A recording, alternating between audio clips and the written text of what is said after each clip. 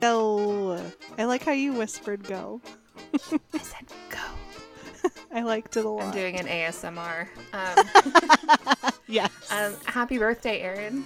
Thank you. Your birthday was actually like almost a week ago. It was a while ago, and no one in my family knows how old I am, and I love it so much. My mom love that, was like, yeah, like honestly, like once you hit 30, it doesn't really matter, does it? Like, no, it's like whatever, nobody cares. The points are made up and nothing matters. Exactly. Yeah, you'd have to chop us down and count the rings inside. Yeah, and no, thank you. You know, I'm not gonna. Yeah, maybe not gonna do that. I don't need to know that badly. That's no. Yeah, my mom. I called my mom, and she was like, "Happy 32nd birthday," and I was like, "Wow, that last year happened in a day. Cool. Wow. And then like other family members said I was 30, and I was just sitting here like, you know what? It doesn't. Sure. Okay. Whatever.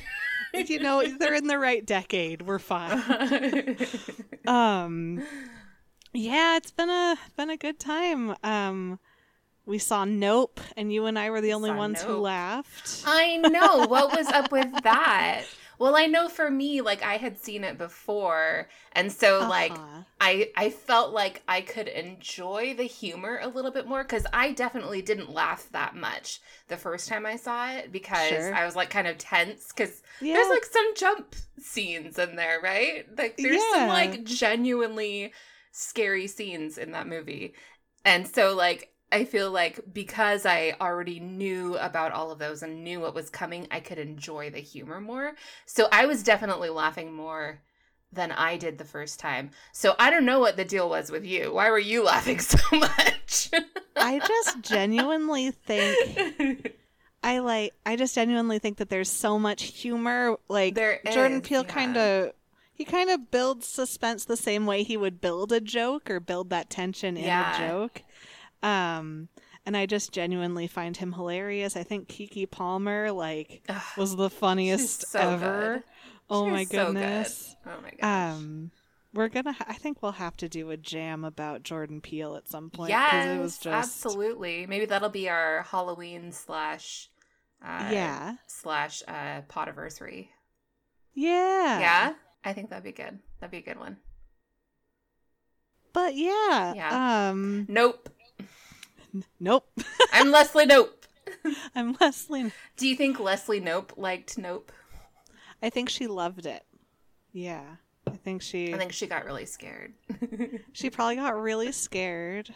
And probably like someone in the office put a K on the poster and then like put it on her wall or something.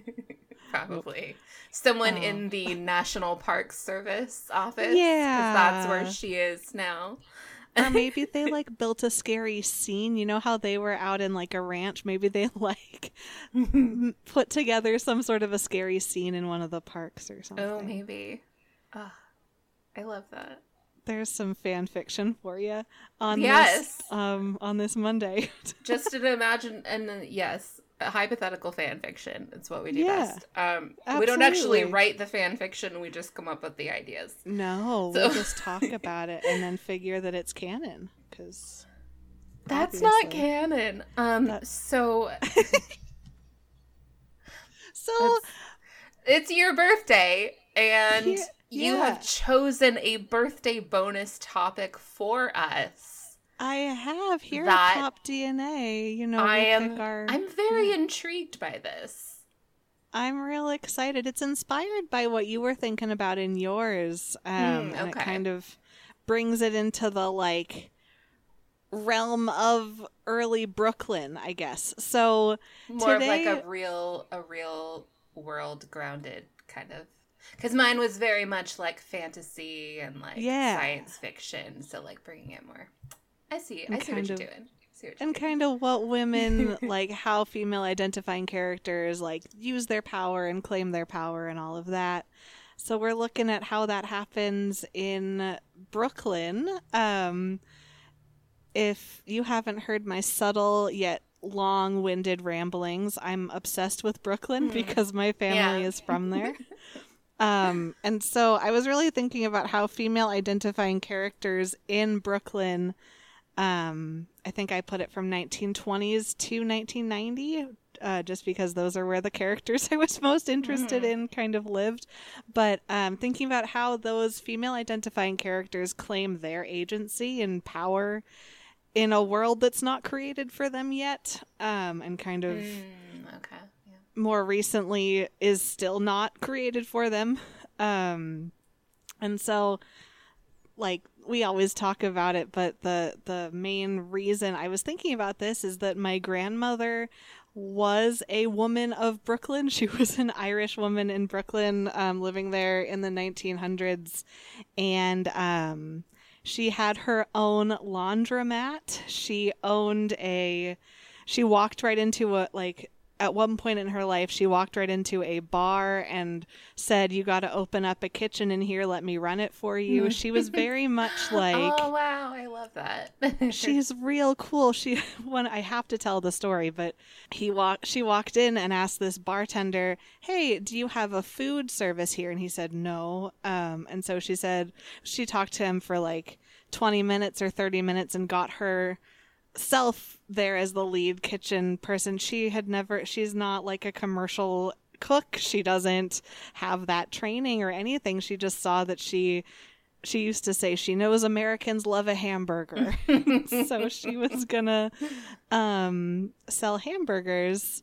But she always tells the story that the guy kept saying, like, "Ah, Jesus, lady, I don't know. Ah, Jesus, lady, I don't know." And at the end, her favorite thing, she went out to her favorite story. She went out to, and her friend said, "Oh, how'd it go?" And she said, "Great, he thinks I'm Jesus." Or a Jesus lady is what I said.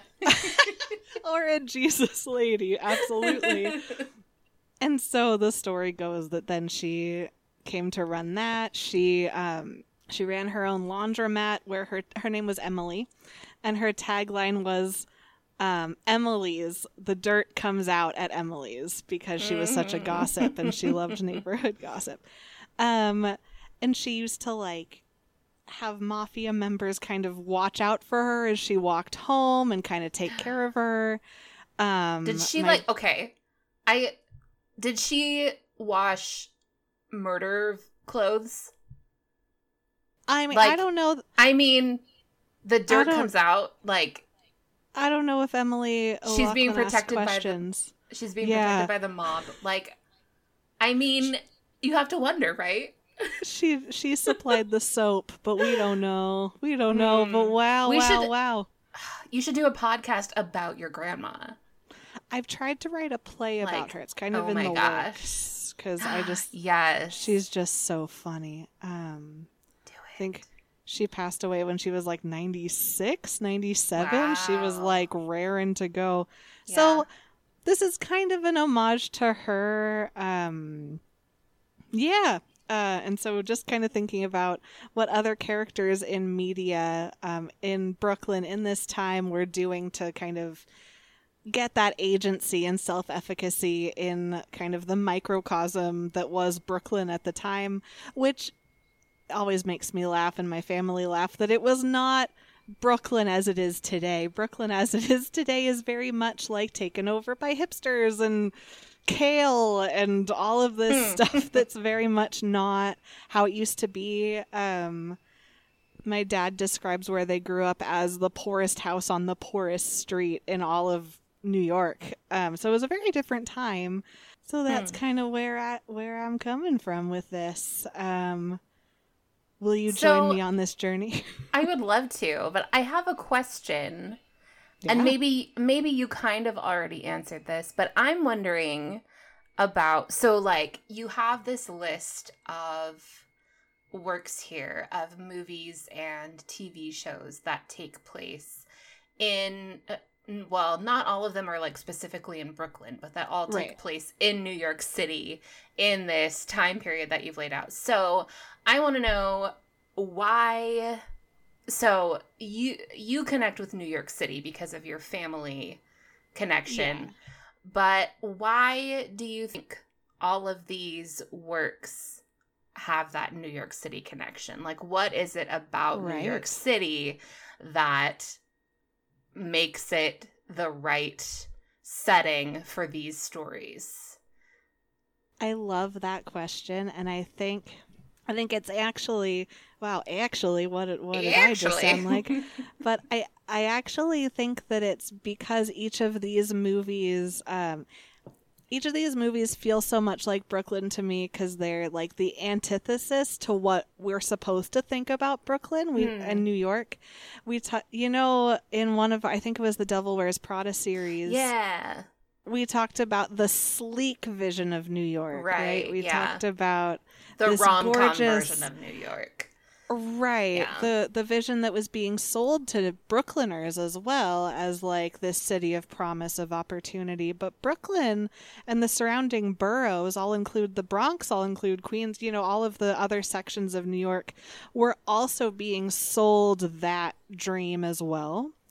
And so I think the reason they feel uniquely like Brooklyn stories to me, or like stories of New York to me, is that they're very much outside of that sleek world that we're sold, because I don't think that is the truth. I think that that's the postcard telling us to all move to New York City, but then the people who actually lived there lived a different life, a hard life, a really kind of difficult existence in a lot of ways. And I think I resonate, and my family resonate with these stories because they tell it more honestly than say The Devil Wears Prada did. Okay.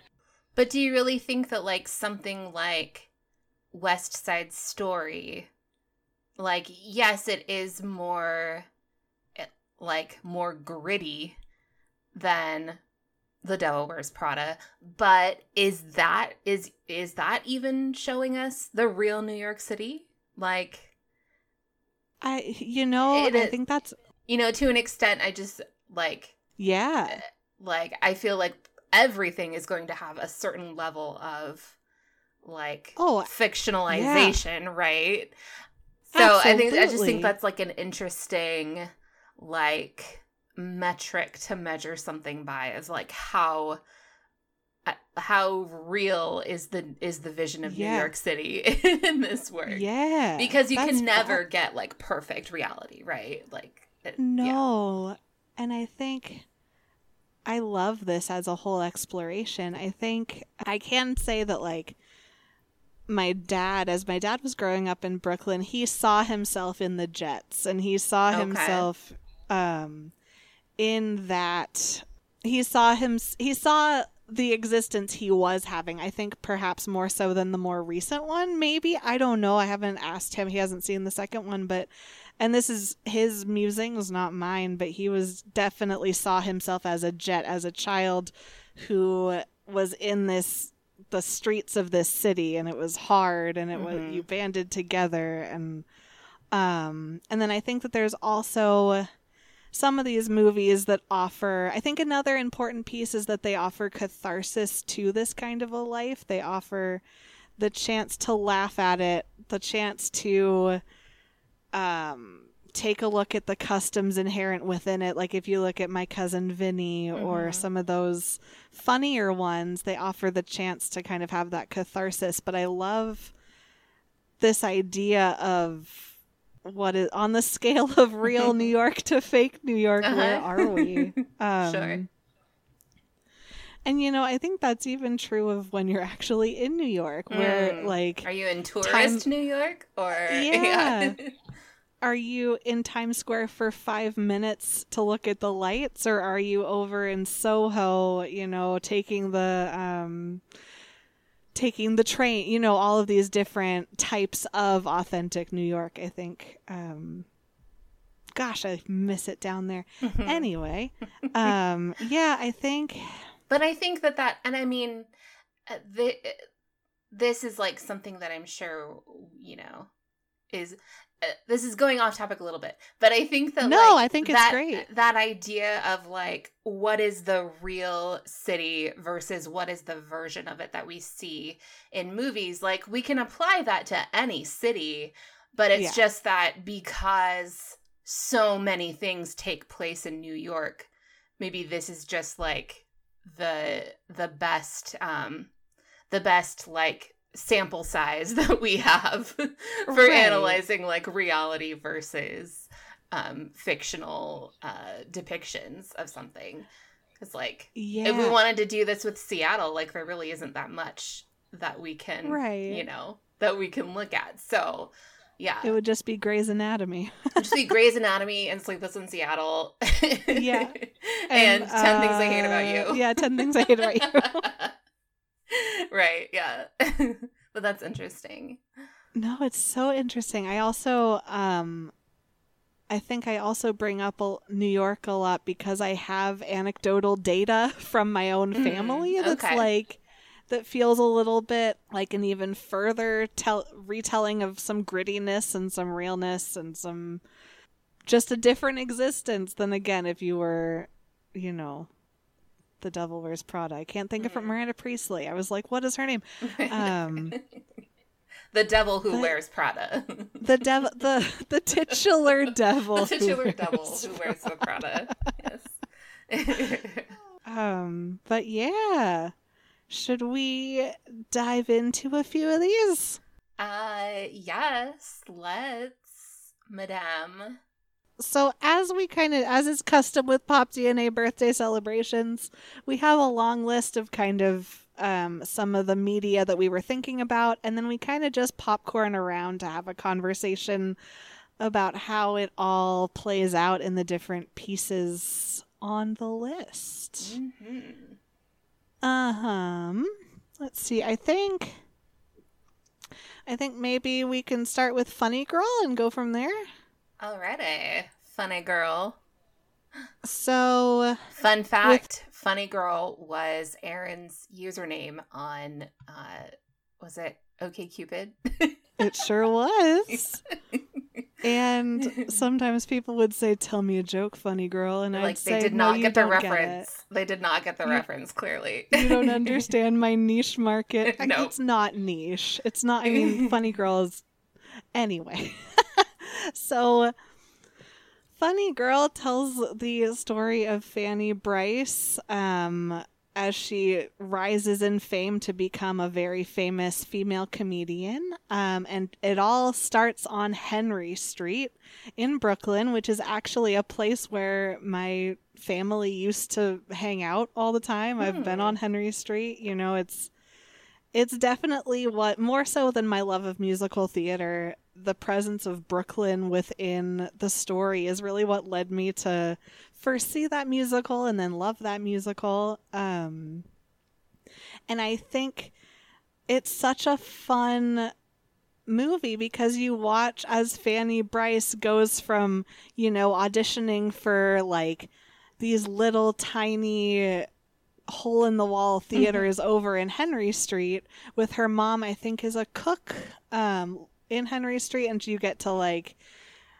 there's all this dialogue about how she cooks for, like, the whole street, and everyone comes over to her house all the time, and their house is very much, like, the center of kind of the community down in Brooklyn, and that's something that I think was true of my grandmother's house as well. She was very much like the life of the party all the time, like that. So you would go from house to house sometimes to figure out who had the best food.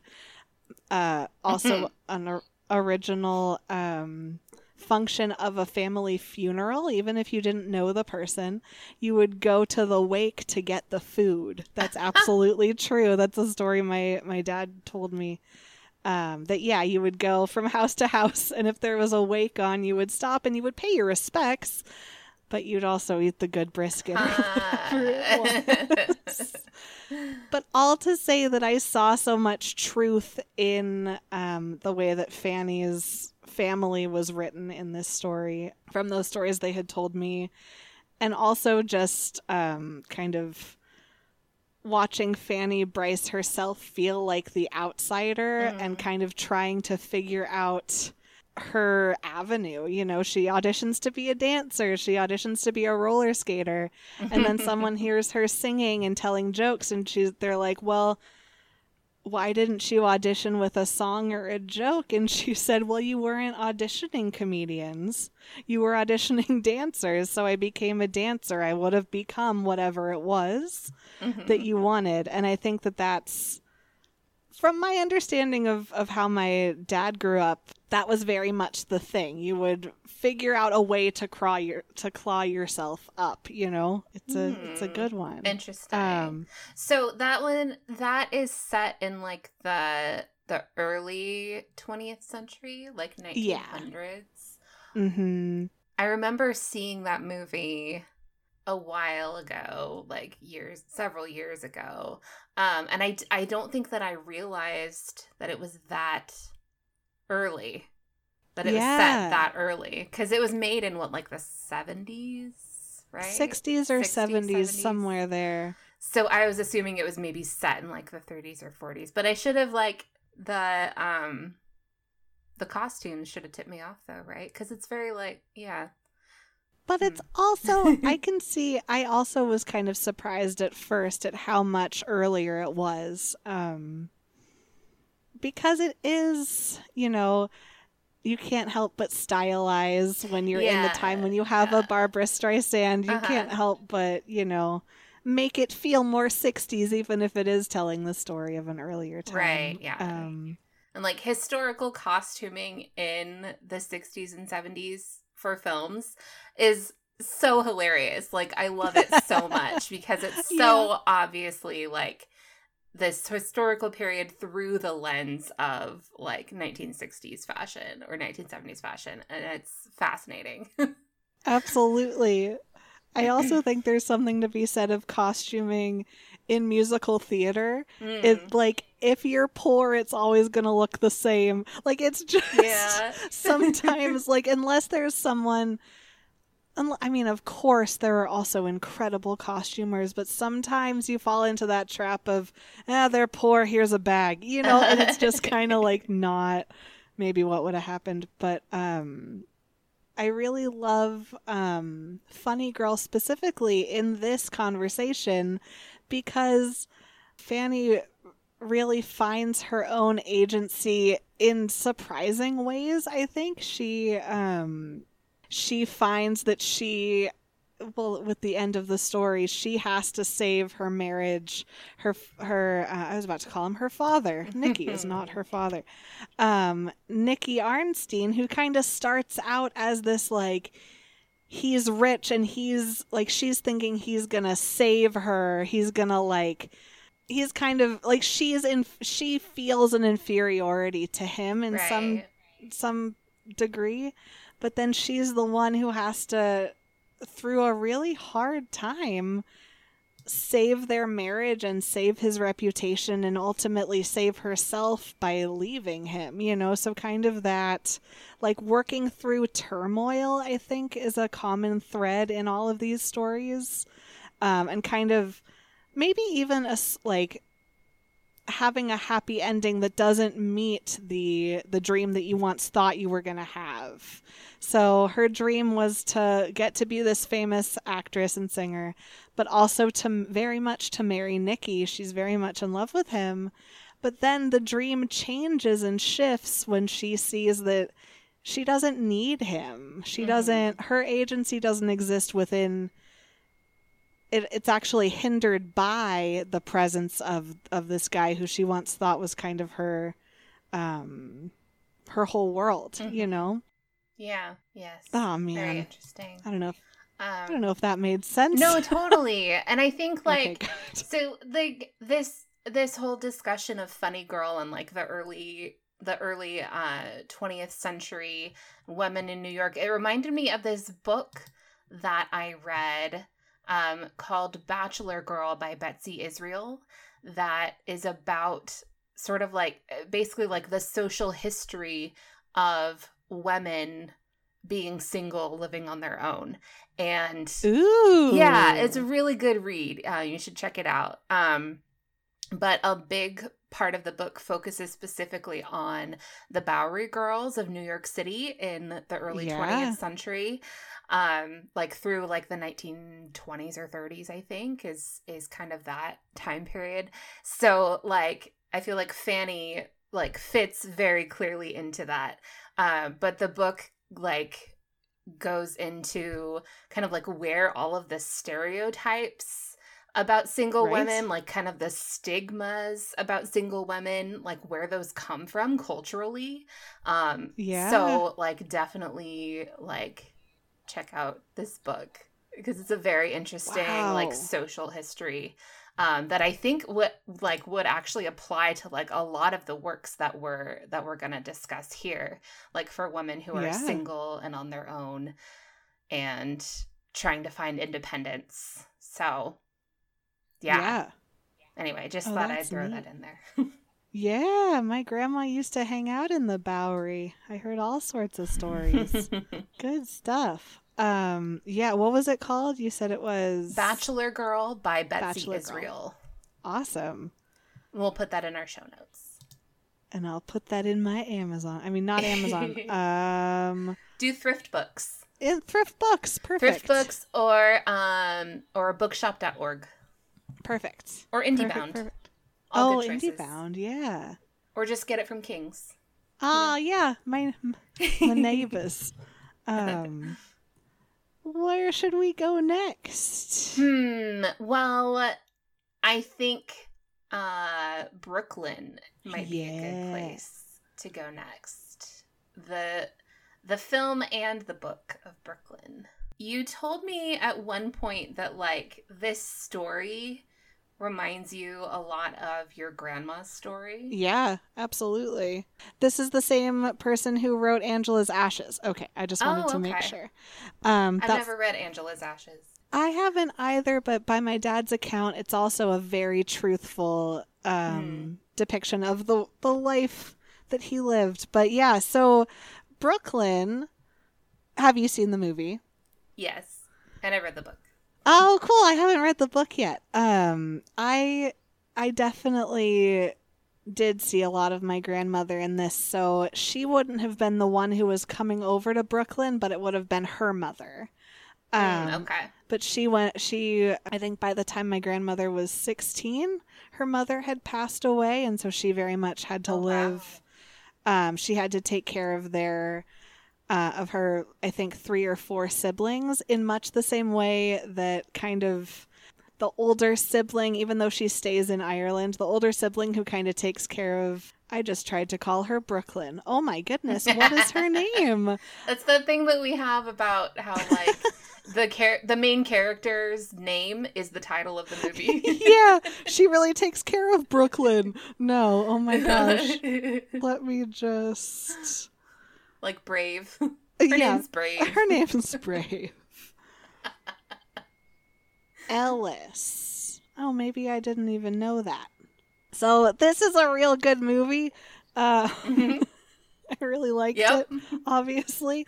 But I like it because you see everything from her discovering that she can even go to America through like her boat trip over where she gets taught by the other women, okay, this is what you have to do. That was such a neat scene where the other woman who had already made the same journey when she was a little bit younger, says, okay, here are the things you're going to do. You're going to bolt that door because someone's going to come in. You're never going to eat this specific type of food again because it's going to make you sick. Like, here's the guide for how you're going to survive, and it's going to be awful, and it's going to be really hard, and you're going to be homesick, and you just have to know that this is the right choice.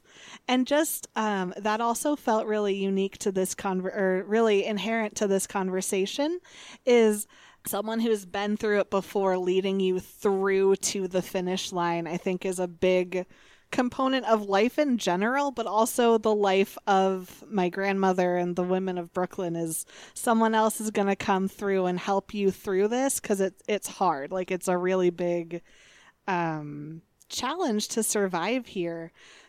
I think also just that notion of loss and longing, even if like my grandmother wasn't traveling from like overseas or anything, she still experienced loss at a very young age. At 16, she still had to figure out on her own, I have 5 mouths to feed now. I have to just make this work. And that's where kind of her tenacity came from. And I saw that within the movie a lot, like how our lead character finds housing, finds a job, and then eventually starts going to, I think, a typing school is what she winds up with. Yeah. And just kind of building a life for herself kind of on her own. Yeah. And there's also, like, at this time, I think that there is, as we were talking about, not a reliance on finding a partner, but kind of... It definitely made things easier. Yeah. For a lot of women if they were able to find a partner. Absolutely. For sure. Especially, like, she winds up with a well-established Italian family. You know, they had already worked through this process and gotten to a place where they knew the ropes a little bit better. So she could kind of join in with that. Gosh, I need to rewatch this movie. I love it so much. I know, that's what I was just thinking too. I was like, I need to watch this movie again. It's so good. And I think you also get just kind of the importance of, I mean, these, as I'm saying, these tropes, they're really found in everything, but they do feel like they're part of, like, the importance of family specifically, and how when all of the women are living in the boarding house, they kind of create their own family together of women who are fighting for a life in this, talk about, you know, a fabled, mythical New York City future. You know, that's why you made the trip over to capital A America. That's why you did all of this. And so I guess kind of to watch people and to have known people in my personal life who lived that, of like, I don't know how we're going to survive here. I don't know what's going to happen. But man, we just got to keep our feet moving with it. We got to just keep it going. And look good doing it. Like, the style was so on point. Oh my goodness. And you know what? That was a big point. You gotta have a hat and gloves. Absolutely. And I think in my grandmother's stories, you know, that was a huge point of pride. I think more so than now. Back then it was more of a point of pride that you dress well, that you look nice, that you look sharp, you dumbass. But I mean, really, like, it was less optional then, I think, and more. Yeah. And I think because of that, kind of the scarcity of agency, you had to look a certain way, you had to exist, like, you had to present yourself well, more so than today. I remember, like, I don't know, like, of course, I think we all have these stories, but where, like, your grandmother's the one to notice if your nails aren't polished, or your grandparents, like, what's going on there? Or like, why aren't you wearing pantyhose? Yeah, like, what's that? I don't know, because it's not 1985. Yeah, because they're so uncomfortable. They're like, no, you got to do it. Yeah, it was just, that's funny. It was just different. It was another avenue through which they could find agency as women. Right. Yeah.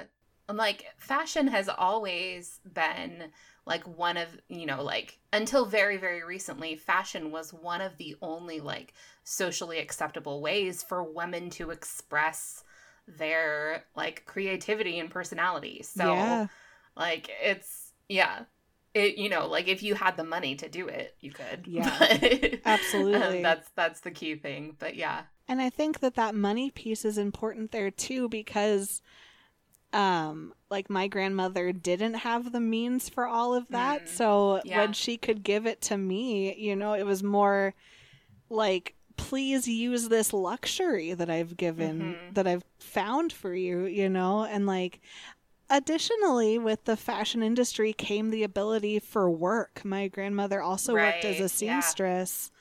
And I think that was one of her first jobs, because they needed soldiers' uniforms for the war. Oh, okay. And that was one of her first, most stable jobs, was that she was able to go sew somewhere and make some sort of an income in horrible conditions. But So the reliance on fashion as a glorious outlet, but also as a means to provide. I think that's also why Love that. she started the laundromat, because Yeah. she kind of saw that all women like needed a it provided the door through which they could find, like, they could wash their clothes. They had that, like, they needed that. They were never gonna like drop off from that. This is just Pop DNA does Erin's grandmother. I'm sorry. You really need to like write something about her for sure. I'm like, a little obsessed with her. Yeah. I'm sorry. Yeah, Brooklyn. Good movie. Yes, very good. Well, I think that like Mrs. Maisel might kind of tie into that really well. Yeah, I was thinking like about that. Similar time period. Yeah. Maybe. And well, I guess it's like a few years later, but it's still kind of exploring a similar thing with like identity and finding, not just finding a way to survive, but like finding a way to kind of express who you are. Yeah. Yeah.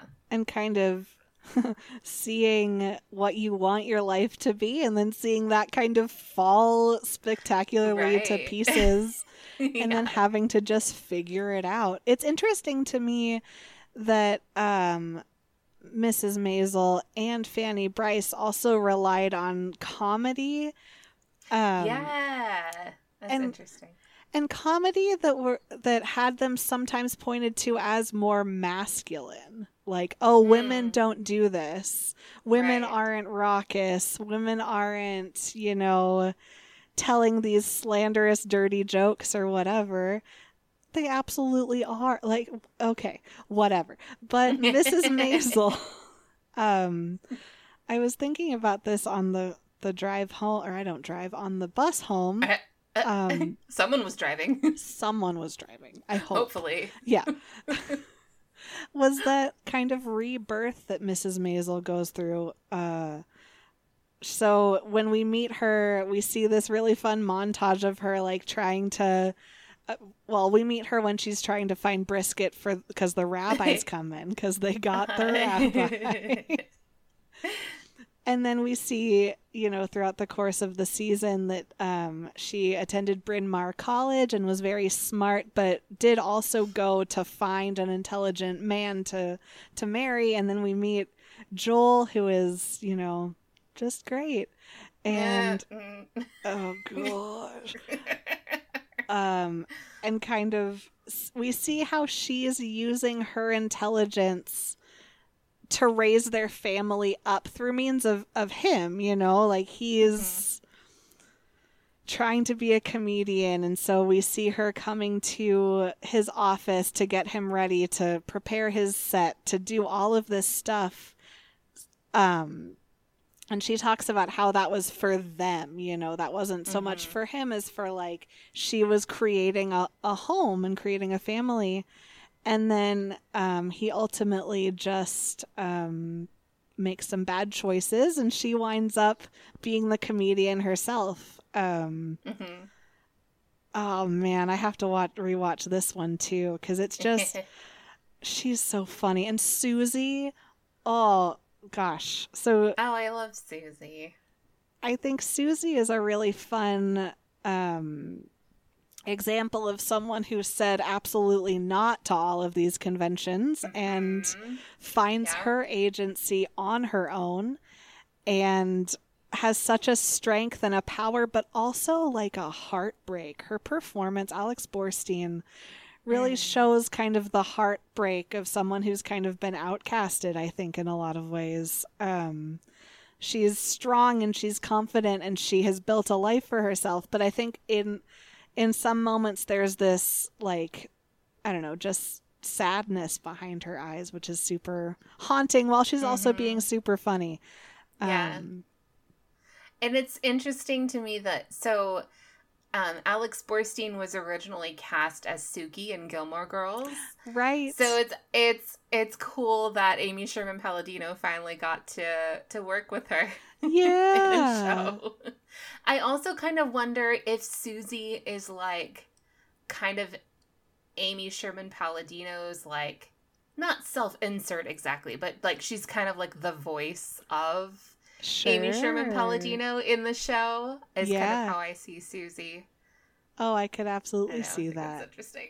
Absolutely.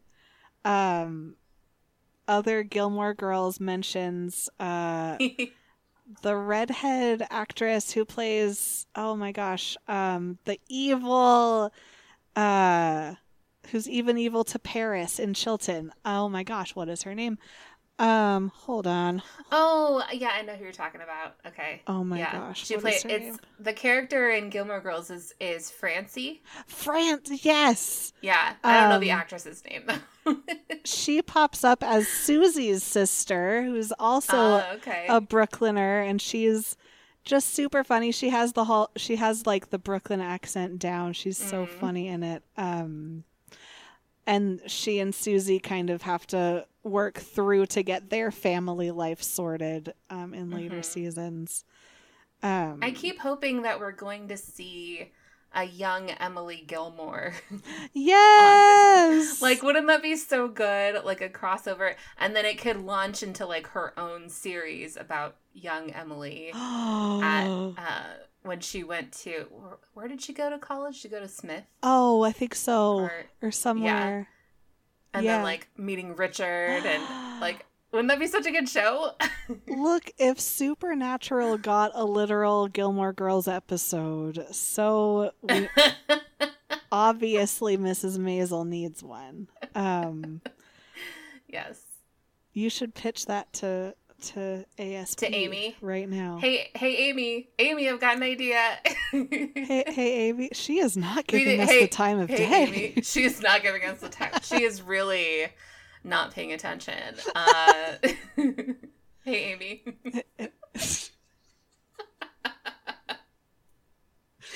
Oh, like 2 of our listeners got that, but you know who you are. But all to say that, like, I think with Mrs. I'm sorry. No, I love it. I think with Mrs. Maisel, you also see, both the joy that comes of this kind of rebirth, but also like the heartbreak for Miriam as well, you know, and not only for the loss of Joel, I don't think, but for the loss and then he that's not much of a loss. Yeah, who cares? Just kind of the like, I think the loss of the ideal that she's been working towards for her whole life. Like, she is a smart person, and I think she has that moment of, wow, throughout my college, throughout my life, this has been what I was aspiring to. And like a family, and of course a family is a beautiful thing, but I think it's a deep loss when that goes away all of a sudden and you realize, oh, here I am, just facing the societal implications that might have led me to want this in the first place. You know, like facing these ideas of, I mean, less so, I'm not even going to say less so now, slightly less so now, like, but especially back then, people kind of looked at you like, oh, what happened to you that you didn't get this? Like, why aren't you married? Why did he leave you? Like, she has that conversation, Mrs. Miriam has that conversation with her dad where he says, look, I don't care, go find a dress that he likes, say the right things and get him to come back here. You don't want to do this. Yeah. You don't want to do this to yourself, but also you're not doing this to our family. And she kind of has to say, well, I mean, no. And those repercussions she has to face. And she does it with grace and a sense of humor. It's not a perfect show. There's a lot to point to that's problematic, actually, but like a lot. But I do appreciate the performances in it. Hey, Amy. Hey, Amy. And they also go to the Catskills a la Dirty Dancing. So maybe that's where we can pinball to next. We're also, we're right at 47 minutes. So we could maybe do like Dirty Dancing and then the quiz. Okay. Yeah. Have you mean, we can, if I do also kind of want to hear your thoughts on like The Godfather and Goodfellas too. Ooh. Yeah. So, I mean, we can go longer than an hour. It's okay. Okay, cool. Yeah. I assume you've seen Dirty Dancing. Yes. Not as many times as Jess Day has seen it. Sure. But I've seen it a few times. Sure. I kind of think that Miriam Maisel is Baby, but she doesn't go to social justice stuff. She goes to become a comedian. Well, she does kind of have like, she's like exposed to kind of like the women's rights activism movement. And she definitely like feels an affinity with that. She just doesn't, like take any action with that, I guess. Right. Yeah. Absolutely. Not very much. Yeah, she could do more. She could do more. She could do a lot more.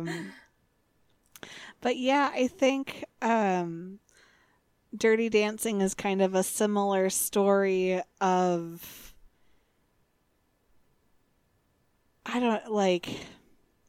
coming from a place of privilege and realizing that you live a life that has rose-colored glasses. You have lived a very specific type of life. And you didn't even notice it. You didn't notice what kind of privilege you lived in. And then I think I meant to look this up too. The name of the dancer in that. What is her name? Penny. Yeah. In the beginning. Yeah. And then we hear Penny's story, which has been, I think, more of like a having to find your way as well as you possibly could have in a way that makes you happy. With the specifics of Penny's story becoming suddenly much more relevant about a month ago. Absolutely. Yep. Oh my goodness. Yeah. Yeah. And on that note, I watched a video. I'm blanking right now on what the YouTube channel was, but it was about like that whole idea of abortion and Dirty Dancing.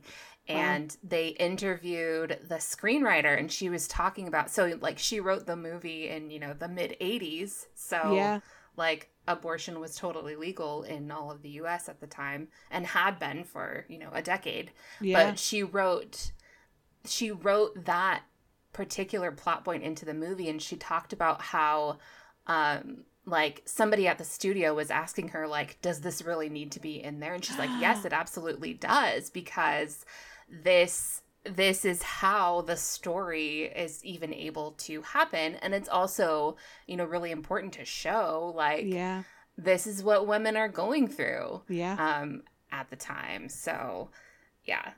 Wow. It like, she's like, yes, it's necessary for the stakes of the story. So yeah, I'll see if I can dig up that a link to that video, and we can put that in the show notes too. Oh, great. So it was fascinating. Yeah. And like, just the question of, do we need this? Yes, we absolutely, we need to keep telling these stories, Wow.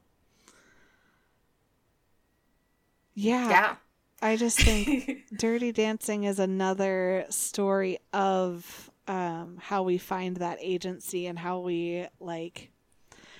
I guess this is also a conversation about how you decide the kind of life that you want to live, right? Do you want to live? Does Baby want to live a life like her sister, who's just kind of like drinking the Kool-Aid, so to speak, and kind of just she's on the path to becoming a Stepford wife. That's that's all. Or do you want... Oh, we totally could have put the Stepford Wives in this. Oh, goodness. Wait, well, that's not in New York, is it? Never mind. But you get those same themes, you know, especially definitely. in the Upper West Side of Manhattan. Oh my goodness. But yeah, so Dirty Dancing is, I think, a really important one here because you watch Baby make that choice, you know, like that classic line, the summer when people, when they still called me baby before it occurred to me to mind, you know, and just kind of realizing the constraints that she was put into and how to kind of break out of those. Also, I just love Swayze so much. Swayze. I love him.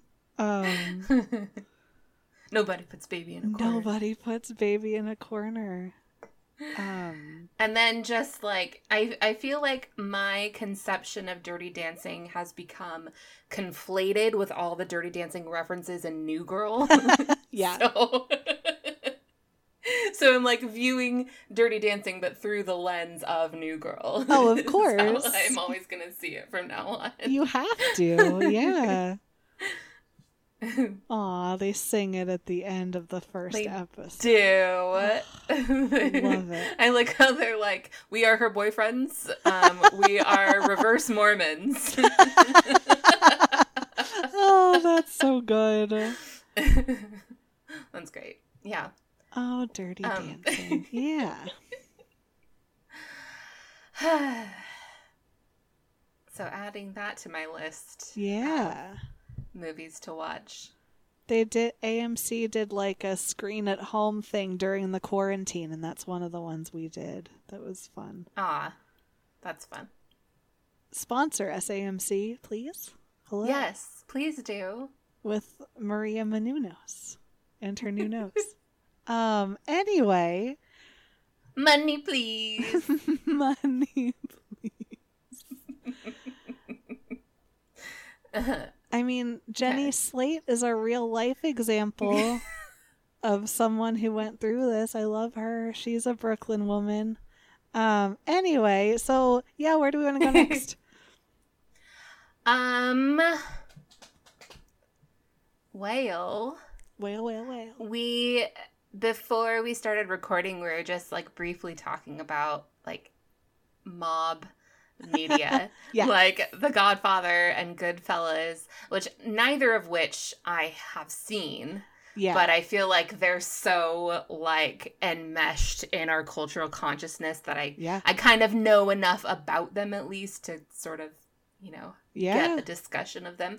But you were saying that like the female characters in these works are like not really developed at all, which I think like, you know, like that's very much par for the course for so much of media throughout the history of film. But I do think that that can be kind of an interesting way of discussing like the role of women in media that like is primarily made with like a male audience in mind. So I don't know what like your thoughts on that are with these two works. I think it really speaks to, you know, a few episodes ago we were talking about toxic masculinity and kind of what it means to be a man and what it means.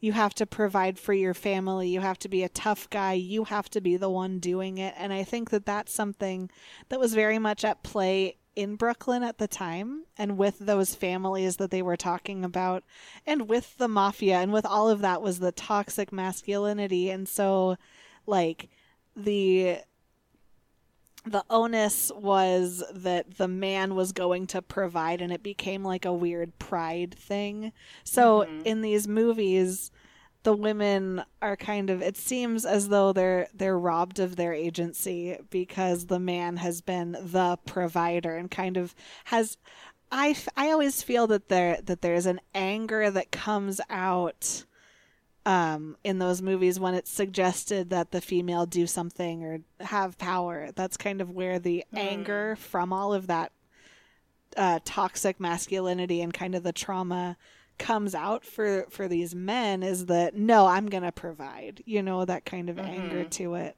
Sure.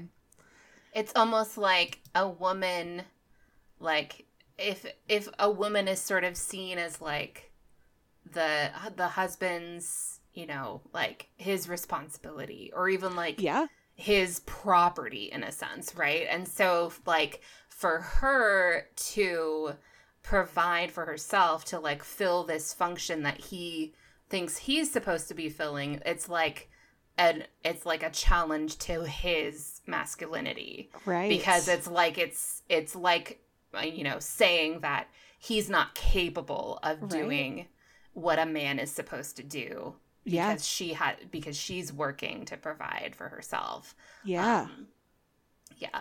For sure. And there's such a trauma on both sides of that, like these, I think in Goodfellas, you see the young boys who are growing into the men, and kind of how they learn these things that they have to do, and these have these constraints, and so to speak, put on them, that they are to provide and they are not to show their emotions, and they are just to go about that role.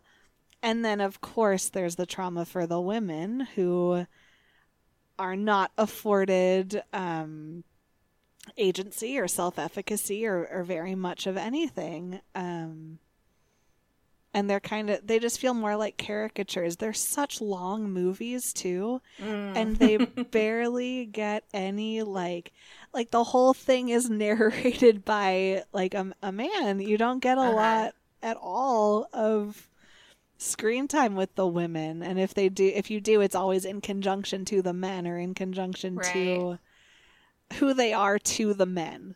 It's really, they're like NPCs. Women are really like NPCs. Yes, absolutely. Like, that's very much very much in the male gaze, like not just in the sense of like sexual objectification, but like in the male gaze in the sense of like women have to, they're not fully fleshed human beings. They're like, they're just one-dimensional,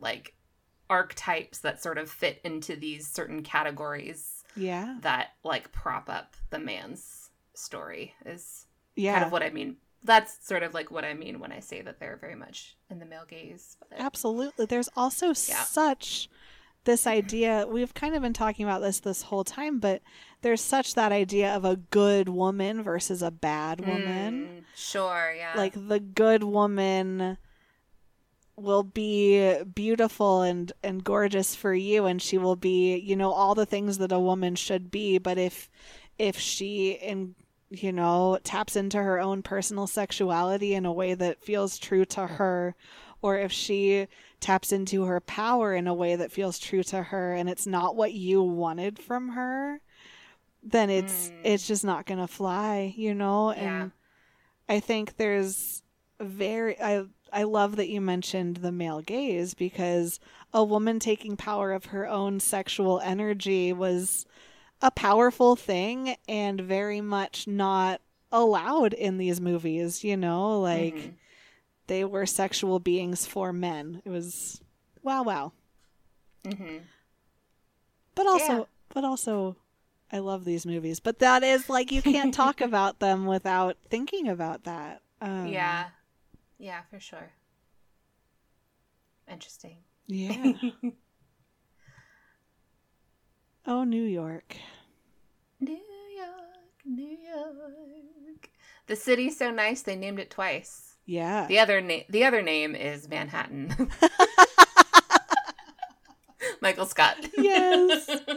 I'm going to go to my favorite pizza shop. My favorite pizza place, and it's Sparrow. It's just Sparrow. I go here every time I'm in the city. Yeah. The other part that makes me laugh is that he gets to the very end of the island and he doesn't know what to do. That part makes He's me like, laugh. I guess, we're turning around. We're going this way. No idea about What happens after So that? he's like, that's either the Hudson or like he has no idea. He has no idea. And they're just kind of letting him wander, like the camera crew. Yeah. They're just letting him do whatever. It's fine. That's great. Oh my gosh. I feel like that's how I would be in New York. I've never been to New York. We should go. But I feel like I would. That's what I would do. We should go, and you can show me around. Yeah, absolutely.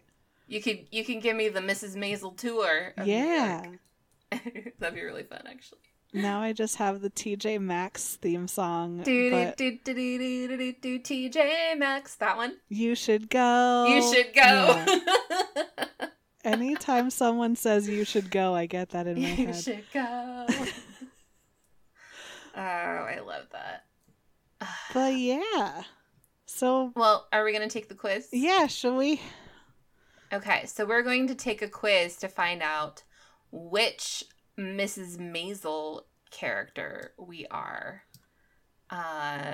Let's see. Dun, dun, dun, And it's dun. on BuzzFeed, and apparently they had the cast take the quiz too. So I'll be watching that video later. Yeah. So let's see. Where's the quiz? Here we go. Okay. First question. What would your friends say is your biggest star quality? I have no idea. The choices are sense of humor, creativity, stage presence, fashion sense, hardworking, or positive attitude. I don't know. Probably creativity or sense of humor? For you, I think it's a 3-way tie.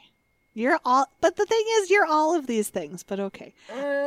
I'm gonna go hardworking for me. Okay. What's number? I still don't know which one. Oh, which one am I gonna do? You know what? I'm gonna switch mine to sense of humor. So I'm gonna do. Yeah. Yeah. Okay. I think that's what I'm gonna do too. All right. Choose something to order at the Stage Deli. Yes. What have we got? We got our pastrami on rye. We got matzo ball soup. We got pickles. We got potato knishes, which are my dad's favorite. We got black and white cookies, and we got a cheese Danish. Ooh, love a cheese Danish. That's what I'm going with. I gotta go pastrami on rye. A pastrami. Pastrami. Choose a funny TV lady to spend the day with. Lorelai Gilmore, Gloria Delgado-Pritchett from Modern Family, Rachel Green, Leslie Knope, Carrie Bradshaw, or Issa Dee from Insecure. Oh my gosh, this is such a tough decision. I'm gonna go Gloria. I think Gloria would be so much fun. I really want to meet Lorelai, but I feel like if she wasn't vibing with my vibe, right, it would be very unpleasant. Right. Can you imagine if Lorelai didn't like you? That'd be like the oh my gosh. worst. I feel like Leslie Knope would love me though, so I'm gonna go with her. I mean, yeah, absolutely. She loves everyone, so yeah. I think Leslie Knope would show me the best time. Finally, choose somewhere to go on vacation. Do we want to go to Paris, the Catskills, the Upper West Side, Coney Island, Las Vegas, or Miami? I feel like all of these, besides the Catskills, it's like city. Right. And when I'm going on vacation, I normally don't want to go to like a downtown city. Yeah, totally. Area. So I'm gonna go with Catskills. Cool. Yeah. I've always wanted to go there. I'm gonna go Paris. Oh, mine had confetti. Did yours have confetti? Yeah, mine had confetti. Who did you get? I got Mrs. Maisel. Oh, look at you. I got Moisha. Oh, I love him. Moisha Maisel. He's so funny. I'll take it. Yeah. He's like a university professor or something? He's good. Yeah. In the game of life, he's pretty good. Yeah, not bad, not bad. I do feel like I need to rewatch this. I haven't watched the latest season at all. I haven't and I feel either. I feel like I need to catch up. But... Yeah, like it was just these episodes are so long. I just couldn't. I know. Finish it. And some of the stuff is really problematic, so I had a hard time with it. Yeah. Anyway. Oh, now I'm looking at all of the other quizzes that they have here. There's one called The Russian Doll Cast revealed some behind the scenes secrets about... Oh, that's not a quiz. Never mind. But there is one for... The cast of Tall Girl 2 played Who's Who and proved that they're besties on and off screen. Aw, look at you guys. The Emily in Paris cast took a quiz to find out which character they are. I need to find out which Emily in Paris character I am. We need to I will do that afterward. We need to do a whole series just so that I can decompress about Emily in Paris. That show. They're making a season 3. They are not really. They are. Oh no. Yeah, I think they are. I saw something about it. I don't remember if it was confirmed that they were doing it, or I'm looking it up right now. That show. Oh my gosh. Yeah, they're making a season 3. When she walks in there and assumes to know more than the... And she's just like, I'm in charge here now. And she has the most cliched, she clearly only knows about Paris because of Amelie. I think we discussed this already. Meanwhile, her gorgeous boss has been working in the industry for decades, and she just says, "No, I know more than you. It's fine." Wow. Okay. And we do need to. We'll get there. We do need to do it. We'll get there. We'll get there. We do need to do a series about this. Oh my god. We don't have our our regular season schedule yet, so we should probably talk about that. Yeah. And maybe do Emily in Paris. I mean, we're gonna have to. I think. We're gonna have to. Yeah. It's just so offensive, the whole thing. But it's just wow. Okay. It's boring and incomprehensible at the same time. I don't know how they manage that. Okay, that's enough. We gotta save it for the episodes. So yes, what is our ending thought for the women of New York?